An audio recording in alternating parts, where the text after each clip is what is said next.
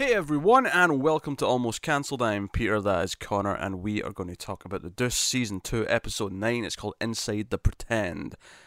Season finale, of course, also full spoilers for the episode, as always. So, we were expecting tragedy, and I think we got tragedy, and I'll maybe some more subtle or quieter ways than I was expecting, almost.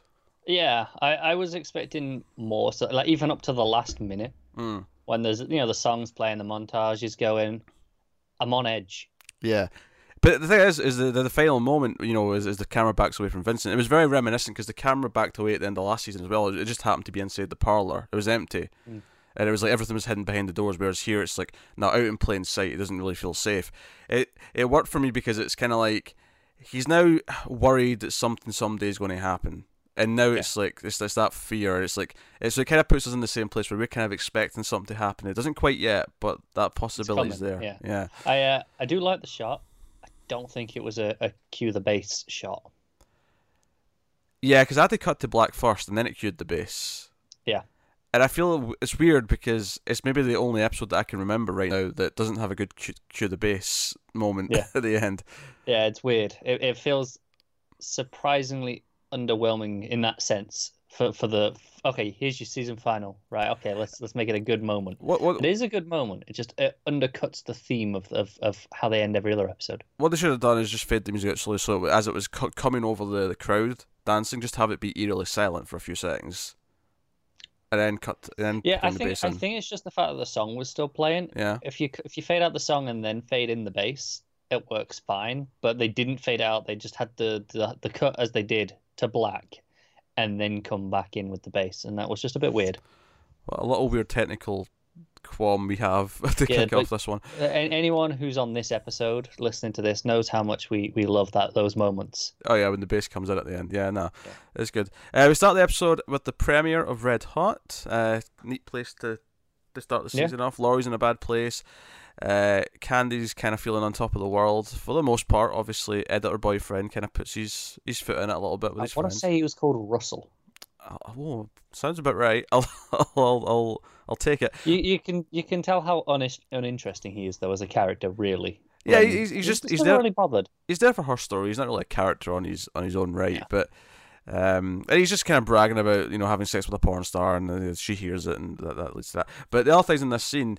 And I think we'll maybe tackle Laurie's story first because it's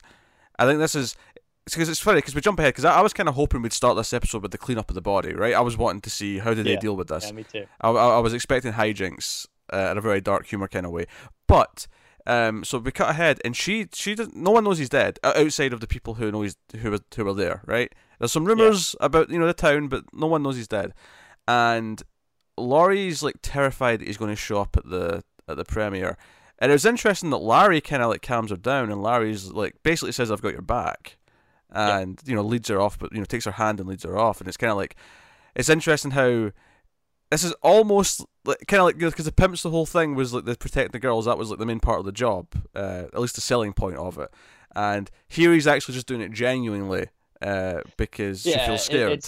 He just had to slip into that role. Right, the pimp role, just to. We'll talk about roles. Yes, we will. Roles. But I felt that here earlier, because that was before any of that stuff. I felt immediately he's just slipping into that, being like, because like I say, that was always the pimp's job, right? Yeah. And just kind of went back into that for her. I was like, okay, it's what she needed right now. It's what she needed in that moment.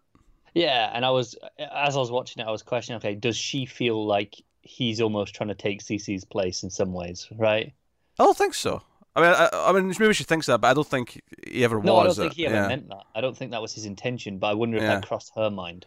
Because to me, this was also another sign from Larry's side where he has changed, where he's not doing this for his gain. He's doing this just to make her feel safe. Because Larry is actually a decent human. For the most part, yeah. he's grown and progressed. He's relatively speaking. Yeah. I mean, he's by far the best pimp. There's no question. Yeah, there's really no competition there. But she's so scared, and I thought this was really touching later on when she's in the producer's office, and she's like refusing to go to LA. She's crying in the chair, and the producer's pleading with her to like he's not coming back. We've paid him off. Cece's gone. She's just terrified, and it's when she says, I need him to tell me it's okay to go to LA before I go. And I'm like, shit, that he has broken her, the way he's treated her all these years. And it was, obviously we've been very on edge about what he might do to her all season, and now we know that danger's over. She doesn't know that yet, but it never occurred to me just that this sad kind of knock-on effect of what he's done, the trauma of living through that life with him and what it's done to her. So that really hit. That really hit in that scene.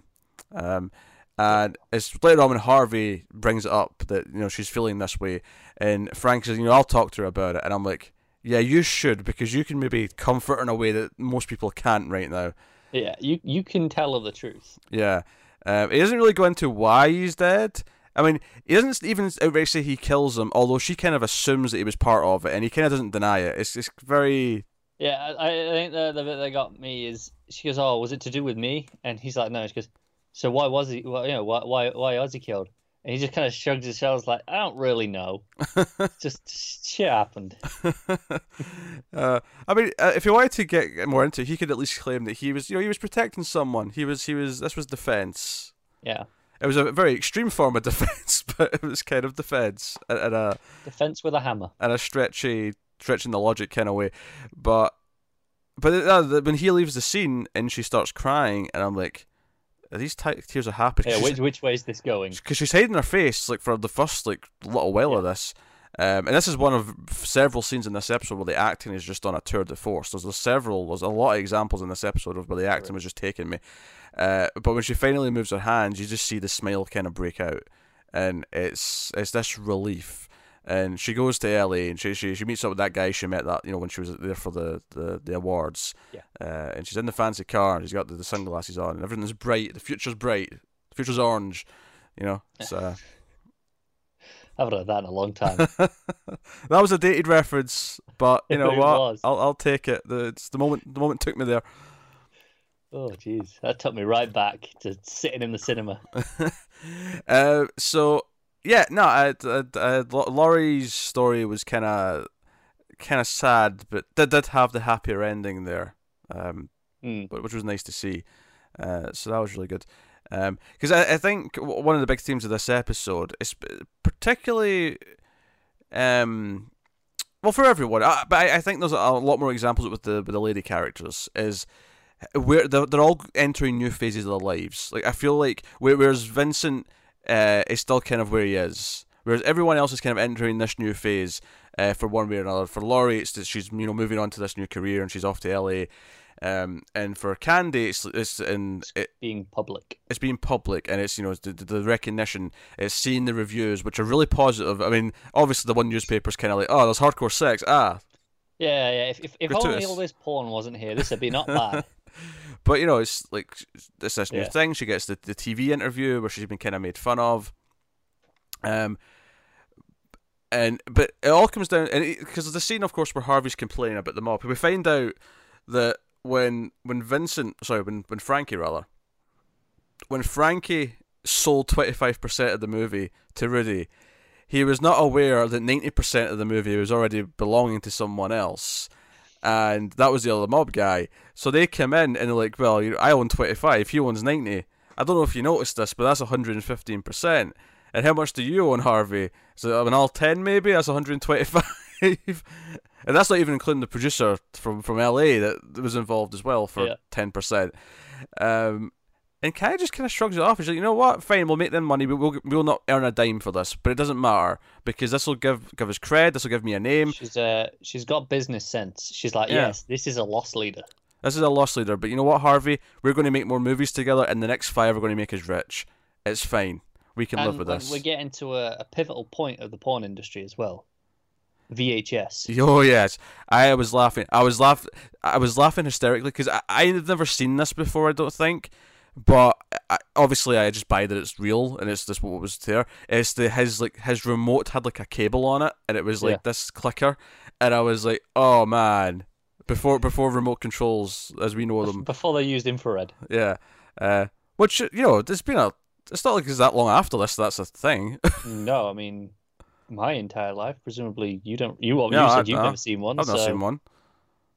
Yeah, I mean, it's not a new thing, is it? No. No, it's just pretty old tech at this point. But Joe, actually, the point I liked is that there was this old tape machine that was the old format. You know, I never made it to mainstream consumption, but.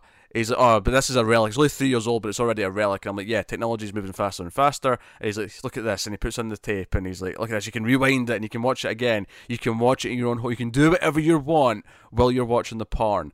And she gets excited, and she's kind of like into it. So this is a big deal. People are going to mail order this, and he's like, not just mail order. They're going to walk into stores and they're going to buy this for $100 a pop. And she's like, 100, which. I am actually. It's funny because obviously that feels really dated as well. But I can actually collaborate with this. I've got a fair bit of knowledge on the history of this stuff. Videos used to be expensive as shit. Yeah. And the reason why they were expensive as shit is because the idea is that rental places would buy them for $100, $200, and then they'd make their money back over rentals for X number of time. The idea of a videotape for a movie, by the time we got to the 90s before it died out with DVD. The idea of it being like 20, 30, 40, that came down over time.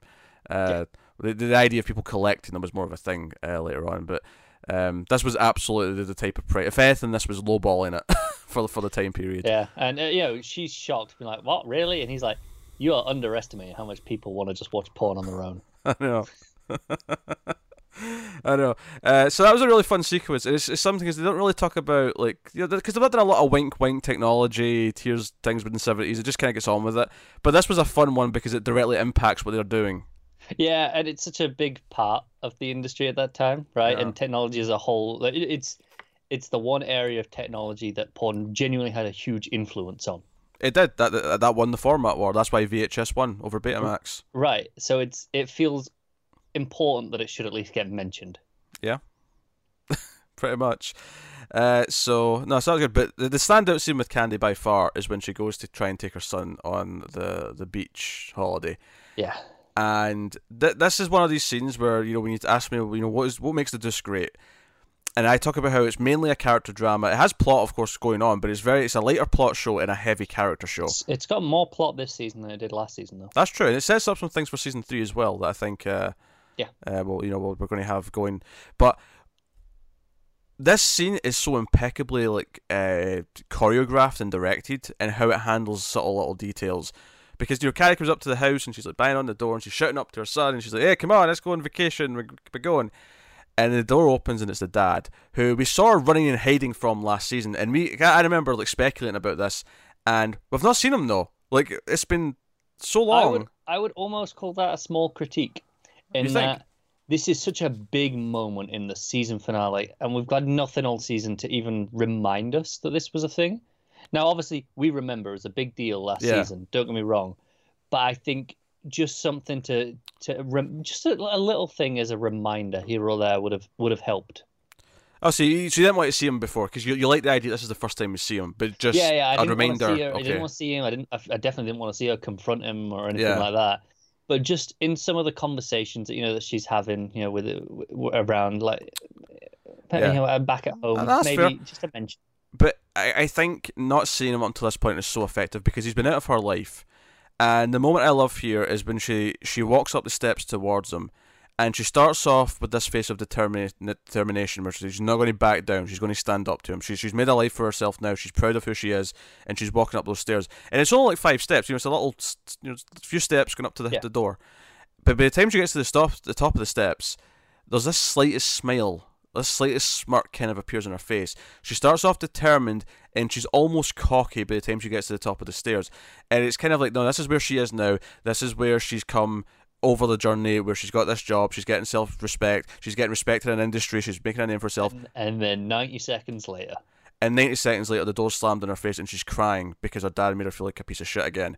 And it's going into new things, but then maybe, and I think this is another big theme of this, is that, okay, people are moving into new situations, new places, but are they trapped in other ways? Are they as free as they think they are in other ways? And for Candy, we know her dad, and avoiding him is a big thing, and saving it all this time and only seeing it here when it's like a brick wall saying, no, you're not allowed in this house, or your son's not going with you.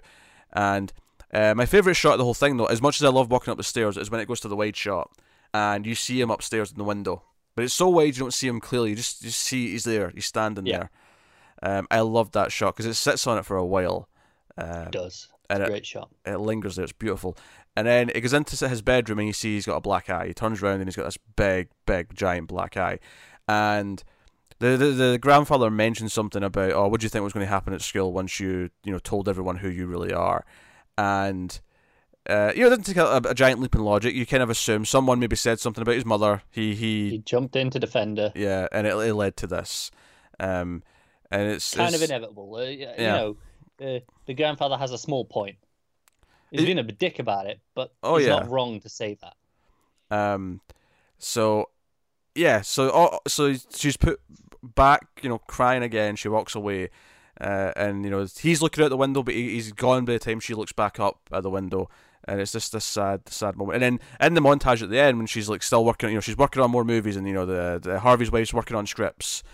We see the photo on her desk, and it's almost like she's having to kind of work it, at least until he's 18 and he's free to make his own choices when it comes to this kind of stuff. But at least for now, she's kind of having to just pick her career over the family life. That's assuming that he doesn't agree with his grandfather to some extent. Yeah, I mean, I have to imagine this has put a bit of a scare into him, having to deal with this. Exactly. I mean, he was obviously very excited before, but he didn't know the truth. Yeah. Now he knows. Is he like, do you know what? I don't want anything to do with it. That would be a really sad turn in the story if that's what we find out next season. It would, but I don't think it's impossible. Yeah. It might not, though. Yeah, that would be a twist in the side, but no, that scene with her father's fantastic, and then so that was her story. Still working on movies. And Harvey's wife's now the full-time script writer because she actually wrote a pretty damn good script. Yeah. Although that was one of the critiques in the review, I believe. The script was a bit rough. It wasn't that word though. It was like heavy, maybe heavy-handed, something like that. Maybe it had a specific thing. It was clearly a negative. That it wasn't the worst, but it wasn't. It was one of the weaker links. Hey, it was like her first script. Not too bad. Yeah, she can get better. Yeah. Just to offshoot the Frankie stuff, since we mentioned him in the previous one thing with Laurie, and then of course he was in the money conversation. He's basically getting no money from his investment in this movie because it's his fault that he sold off everything to other people for higher percentages than he should have. And because of that, he's back at the sex shop. What do you call it? The peep show. Yeah. With Irene. But what I thought was really funny about it is like, oh yeah, Rudy felt kind of bad for me, so he gave me this job back. Yeah. Even said, don't take as many quarters next time.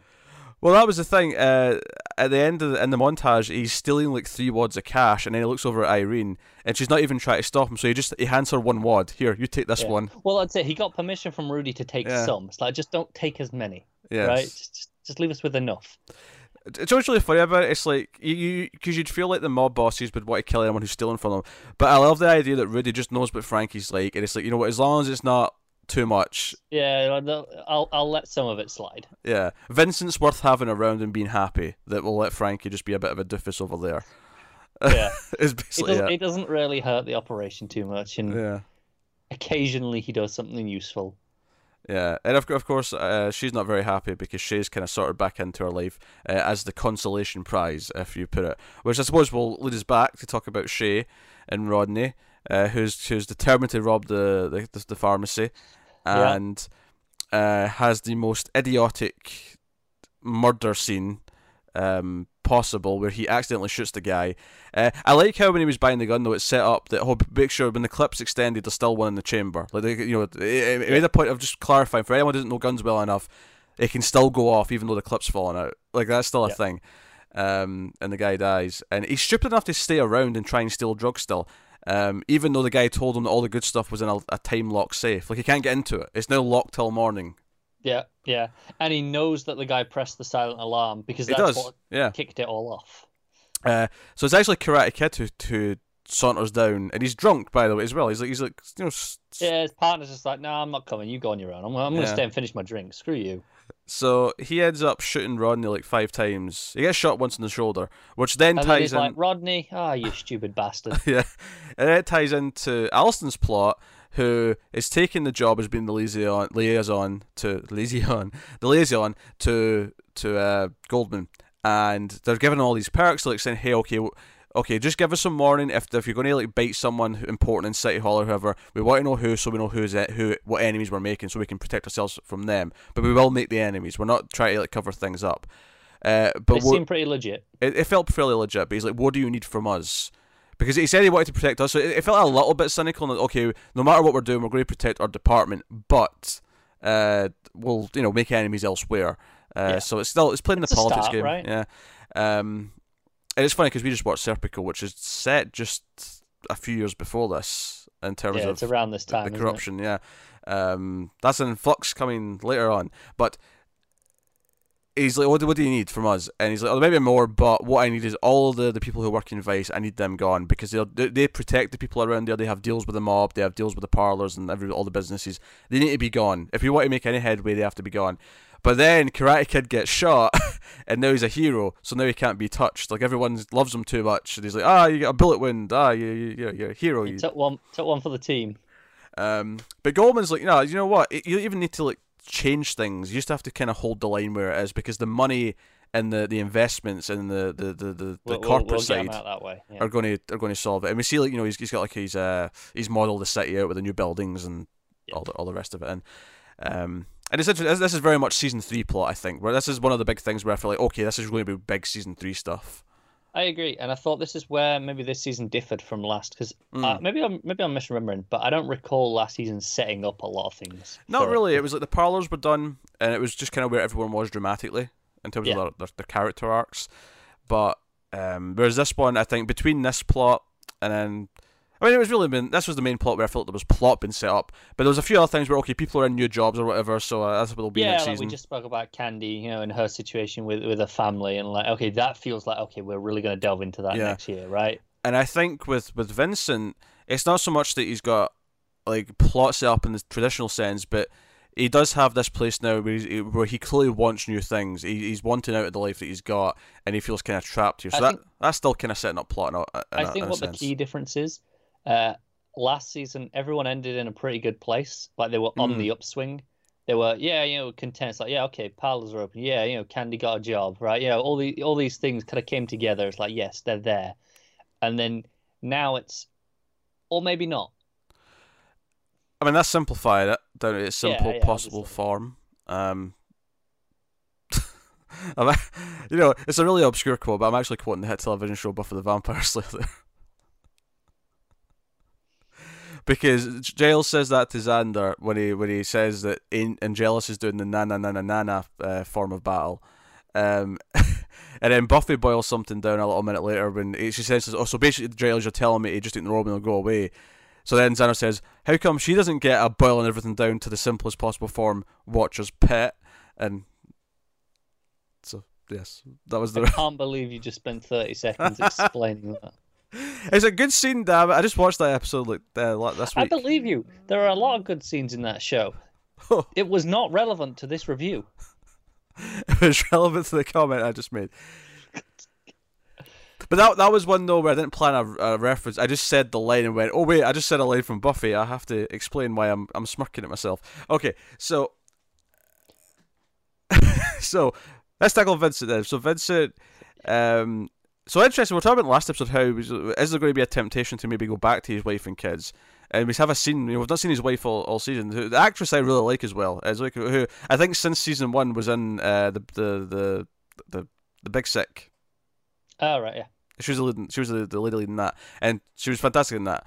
I liked her before anyway. I'd seen her in other movies before season 1, but like I feel like now that's what I'll say to people to say that's what she's from. You'll know her from that, but. And it's like they're talking about relationships, like, oh, how did that thing work out with that guy? So, nah, that didn't end well. It's gone, and it's been very casual. They seem to be in a very good place where he comes and visits the kids, and they're very civil with each other. They're friends. Watching movies. Yeah, it seems to be in a very good, healthy, broken up place. As far as divorced parents go, and he starts talking about Abby, and he's like, "Oh, she's great, but like I don't know if like she wants the same things." And he talks about how she's smarter than he is, and she's this world in a different way. When he first met her, she was this idealistic college student, and now she's like this activist, and she seems to kind of like going beyond him. And his wife tries to convince, you're smart. Don't let her get you down. But so on and so on. But when he starts describing what he wants a wife, he wants kids, he wants a lawn and dogs and cats and everything. Like there's a genuine moment of like spark, but it's almost like there's a reason why these two fell for each other in the first place. But they were young and stupid, and they both did things regrettable. And as Vince says, he's more mature now. He's more mature now, yeah. And I kind of believe him. Oh, I definitely do. Which reminds me, actually, Frankie's back with his wife, and it's like they go to the premiere, and he's like, "Oh, by the way, make sure we have to make it up to my wife here about the movie role." So she's in the next one, right? Leading role. Yes, and then she's like, "No, you need to make it up to me." It's like specifically you, Frankie, need to make it up to me. I love how Harvey's just like nods. It's like, sure, whatever, leading role. Yeah, he's not got money to be a producer in the next one though. So I mean, he's going to be able to say shit. Yeah. You say that, he'll find money again somehow. I just love how he's just in the doghouse, just kind of in perpetuity now for this. It's pretty funny. Because she just looks like she's pissed at him all the time. It's kind of glorious. Yeah. I love it. So, yeah, so Vincent's, though, he's... So one of the big things we've not mentioned yet is Dorothy turns up dead. Because that was the thing. See, when they found the body, we just see the foot, and it was kind of hard to tell anything from it. I thought, they found Cece? Is this, are we going to find Cece's body? And then they pull out the driver's license or whatever, and it's like, oh shit, it's Dorothy. Even then, at first, I wasn't. Obviously, we didn't see her body properly, so I was like, okay, is it actually her? Did someone steal her wallet? is that what's happened? Right. I thought maybe we could have done, but then as it goes on, no, it's her. Yeah, and this, you know what? This was actually way more affecting than I thought. I think it just happening off camera randomly.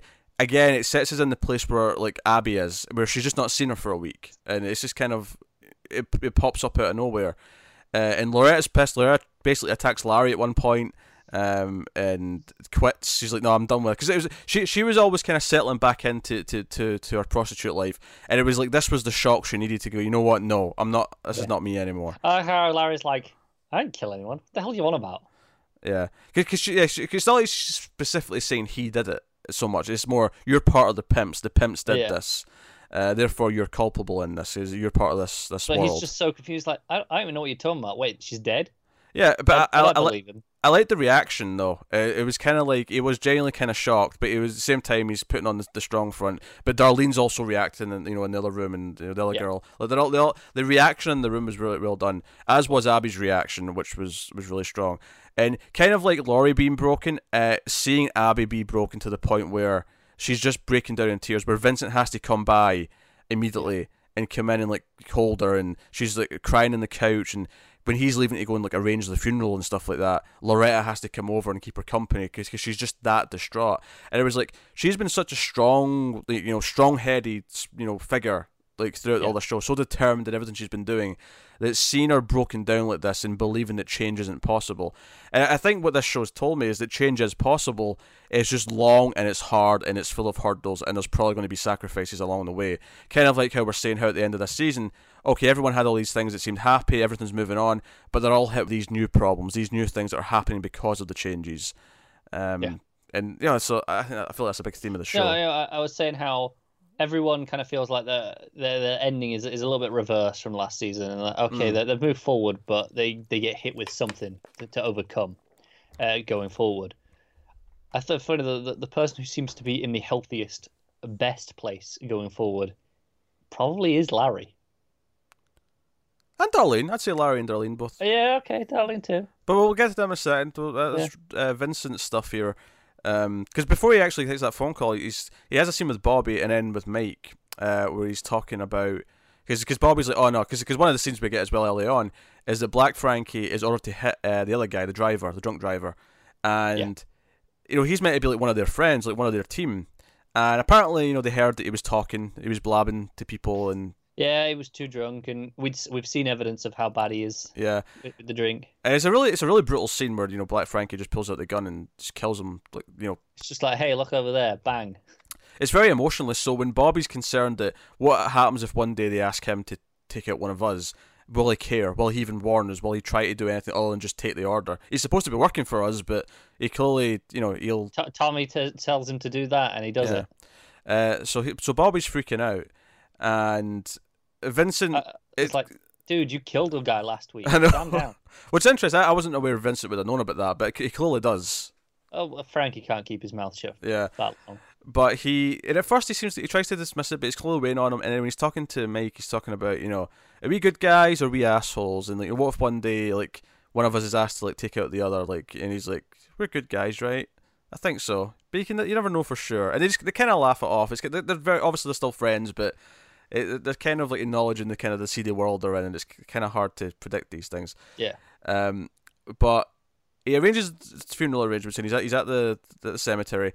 And what I thought was a neat touch, he walks over to this other area, and I immediately went, "Oh, that's where they buried that girl earlier in the season because of the tree." I recognised the tree because they really had that big shot at the end when it pulled up, so I just knew what the tree was immediately. And he goes to Bobby and says, "Hey, you never put a gravestone in for that girl. What was her name?" And Bobby can't remember her name. Well, neither can he, because he's just like, "Oh, what's her name?" But I mean, I feel like Bobby out of the pair of them should probably have hit him harder. So it should have, and then he goes, "Oh, why didn't you go and put a stone down?" He just goes, "I forgot." And that's when he says, "We can be better than this. We are better than this." And it's the idea of like slowly realizing that they're becoming part of this world where all of these morals, everything's kind of like crumbling, kind of gradually. And Bobby kind of nods and kind of like. He seems, because Bobby's very obviously confrontational a lot of the time, but he seems very agreeable to what he just said. He's like, yeah, we are better than this. Let's do this, because he does care, but is caring enough? Like if it slips away over time and you don't actually do anything about it, like is it really caring? Even though he feels like he cares, even though he puts on the voice that he cares. Because it's right after this where his son walks out, because earlier on in the episode, Melissa's got a little subplot where she goes to the other pimps and they all tell her to get lost because now she's got two pimps that have turned up dead. Yeah. She's cursed. So they don't want Bobby's her. Next. So Bobby is next. She goes to the parlour and she was thrown out in season 1, of course, because she stole that guy's money. And they're told she's told to get lost basically, but Bobby's son's like, "Oh no, I mean, I'm a manager too." Which was amusing, and he's like, "Oh, like I'm 24," and she's like, "Really? You don't look 24." It's funny, everyone says that. And smooth. And he goes, "Like, I'll take you out for dinner. Maybe we can clear up, old beef." What do you want? Yeah, steak or lobster? Why not both? And he's been all flirty, and it's the same with Vincent where he comes out at the back with her. And they put on the jukebox, and he turns because he's talking about dancing with her. And he turns around and just sort of like gives him like the eyebrow raise, like yeah. like he's making the moves. I also like that he pulled a Frankie and he just took the cash out the till. Yes, he did. Yes, he was very Frankie. It's in the blood apparently. Yeah. You get Vincent genes, you get Frankie genes. I know what you should be hoping for. But what I loved about this is that it came right after that conversation about we can be better, we can do better. And then Bobby's son walks out with a prostitute, and Bobby, well, he cared at first, now doesn't give a shit. He just reads his paper. Yeah. He kind of looks and kind of sighs a lot. He's like, shrug his shoulders, whatever. Boys will be boys, and that's kind of his attitude. I think ultimately he knows that. Okay, it's just hypocritical for him to try and say anything at this point, right? Yeah, his son's destined to be just as bad, if not worse, than he is. Yeah. And it's this. I think Vincent, despite the conversation he just had, kind of has this moment, and I like that the girl who died earlier in the season, like her death is kind of still a factor, and the guilt, and again the idea of because that's been Vincent's big thing. That was one of the big things that propelled him to tell Abby everything and give her the money, and those envelopes are building up. We see Abby at the end; she's got all these envelopes full of cash. I have a question on those. I thought those envelopes only came once a week. I thought they were a weekly drop. Are they daily? I don't think they're daily. Because there were, he goes, "Oh, they're piling up," and she's like, "Yeah, I haven't seen her in about a week." I'm like, "How are they piling up?" Well, it threw me. Well, I would just take that as she hadn't given any to Ashley in the last couple times she saw her because there was no specific girl wanting to get out. That's what the money was being used for. So It's like she was giving it to Ashley, but she wasn't necessarily giving them to Ashley every time they came in, like immediately. I assumed she was, because she's got like a stack of what, like 6 or 7 of them at the end. Something like that, yeah. Maybe it's more than weekly. Maybe it's twice a week, or something like that. Yeah, it could be. So they stack up a bit quicker. I mean, we see him getting them a lot, so I mean, maybe it is more than weekly. Yeah, but we see him getting them from everywhere, so yeah, that's true. On his end, it feels like a lot. But no, so very very strong plot for Vincent. We end the episode and he's standing there, and I love that the final shot actually in the montage, the final shot of the episode, or the final scene rather, not the shot, is him walking into the 366, just like we started with Candy right back at the start of the season. Except it's a bit more dour. He's not in a great place, and he's walking in, and he's surrounded by the thing that he was so happy to have this place at the start of the season. This was his dream, and it was, as he put it, the 366 was the place to be. That was one of the lines he said back in episode 1.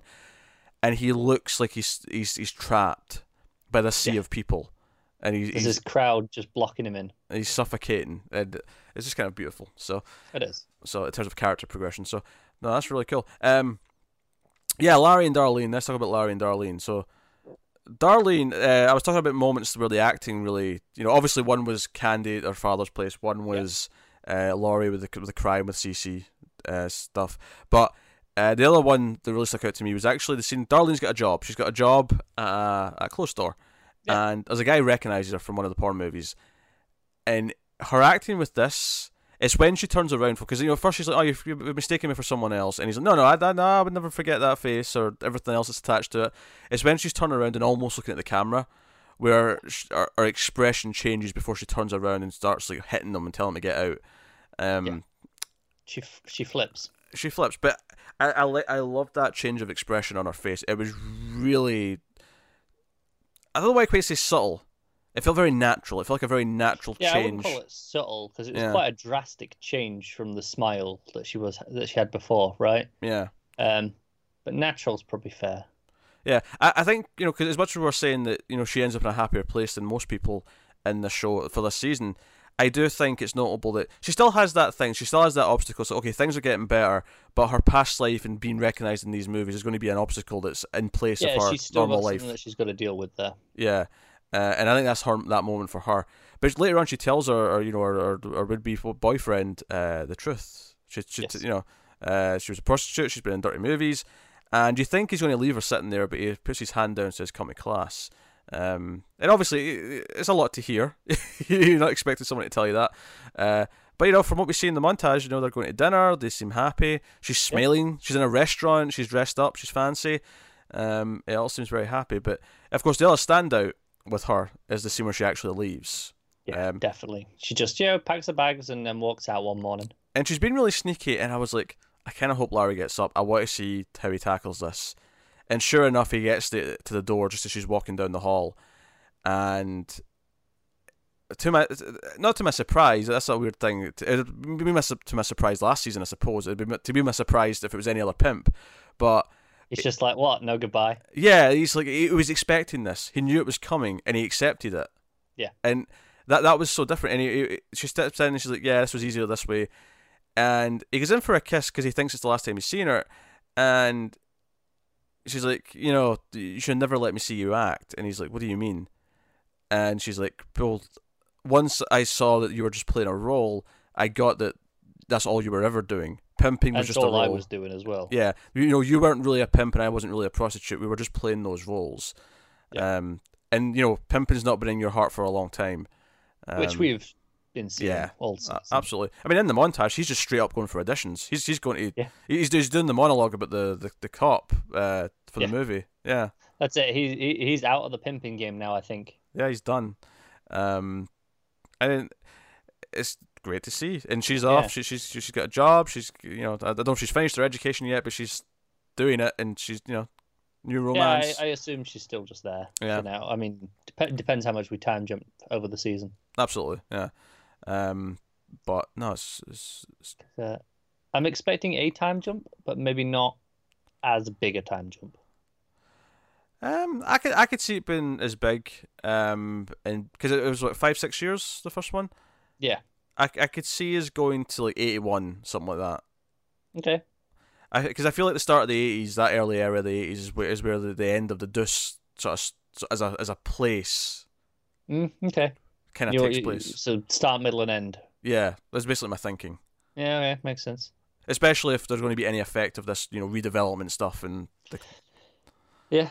Because that'll take time. So the good thing about a time jump is we can come back in and that can be done. Can be like really into the middle of it. So brand new sets for next time. Yeah. So no, Larry and Darlene have been a highlight of this season, I think, and I think they've stood out despite the fact that I think the great tension was coming from Laurie and Cece, and obviously Candy's story's always been fantastic and really well performed and well thought out. But even against those juggernauts in terms of the arguably the Flasher stuff, there's been a really nice underbelly story with Darlene and Larry. Yeah, Larry himself has been the surprise of the season. Yeah, because he was fine in season 1, but he wasn't a standout character, I don't think, in season 1. But season 2, he's been elevated. Oh, absolutely. He became one of the most interesting little characters just out of nowhere. I kind of never would have predicted it. Yeah, but now I'm like, no, he's kind of one of my favorites. Like it's like, no, I want more Larry.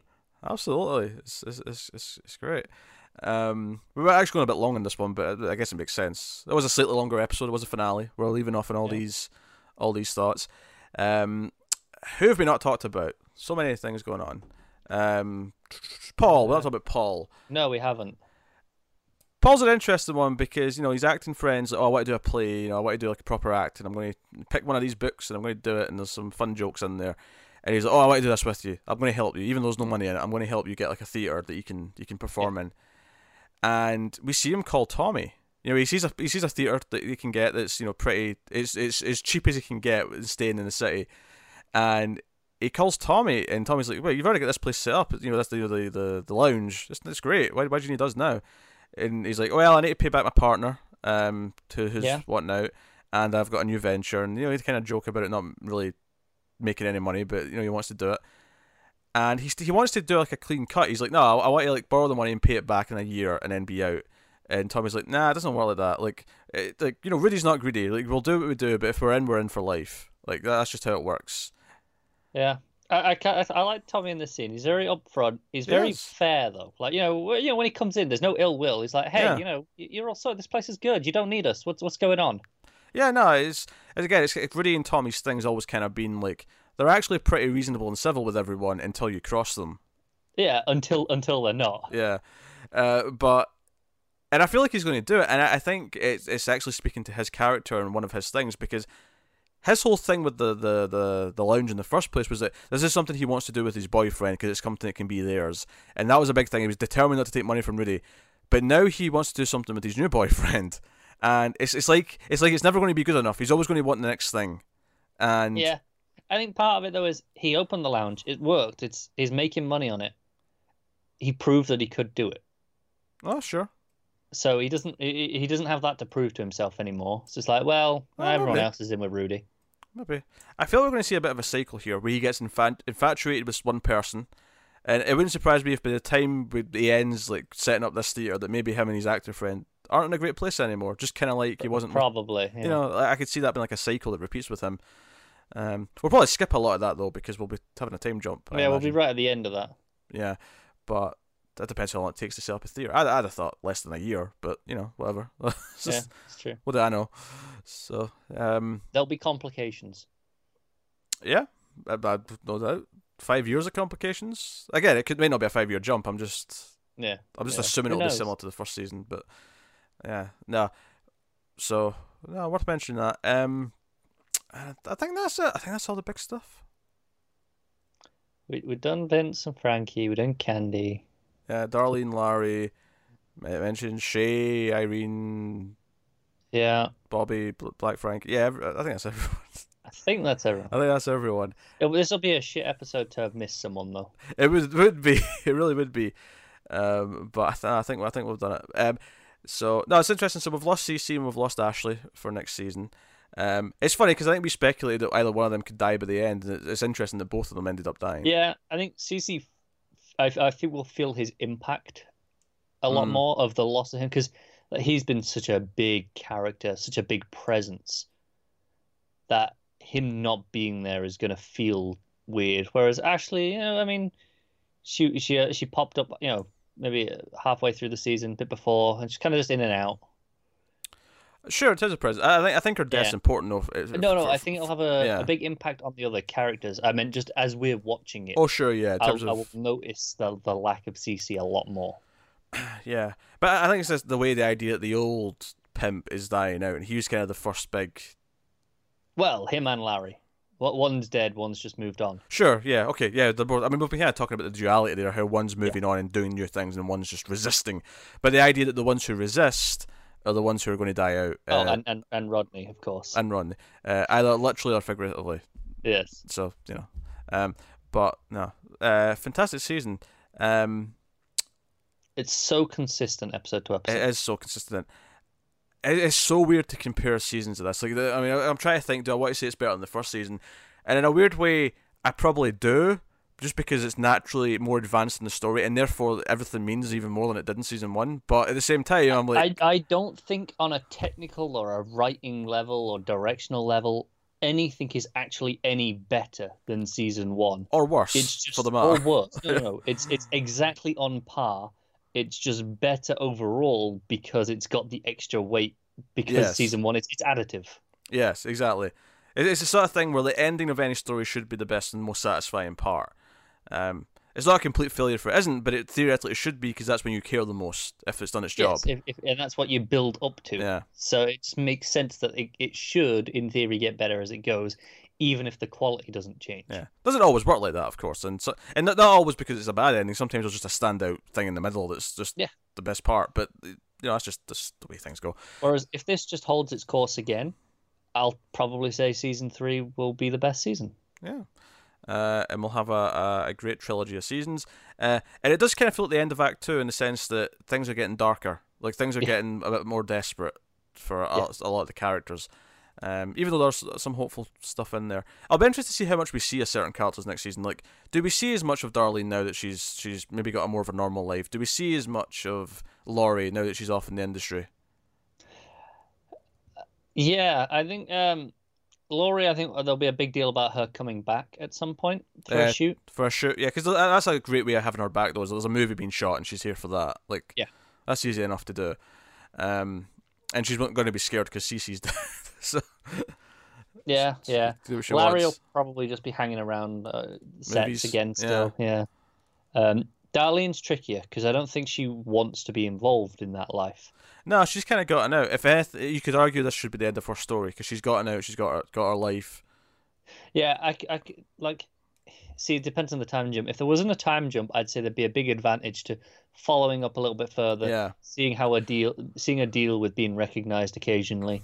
I mean, I think at the same time, though, I could totally see her not being involved in that and still being a main character in the sense that we'll see how what's going on in the industry affects the characters who aren't in it anymore. Like, how does that, what's the knock-on effect? Maybe not to the same extent as Screen. Even if she's not like a main part of the season, I do think, like, in like the montage in the last episode, we'll see where she is and see how her react to, like, whatever the final elements are.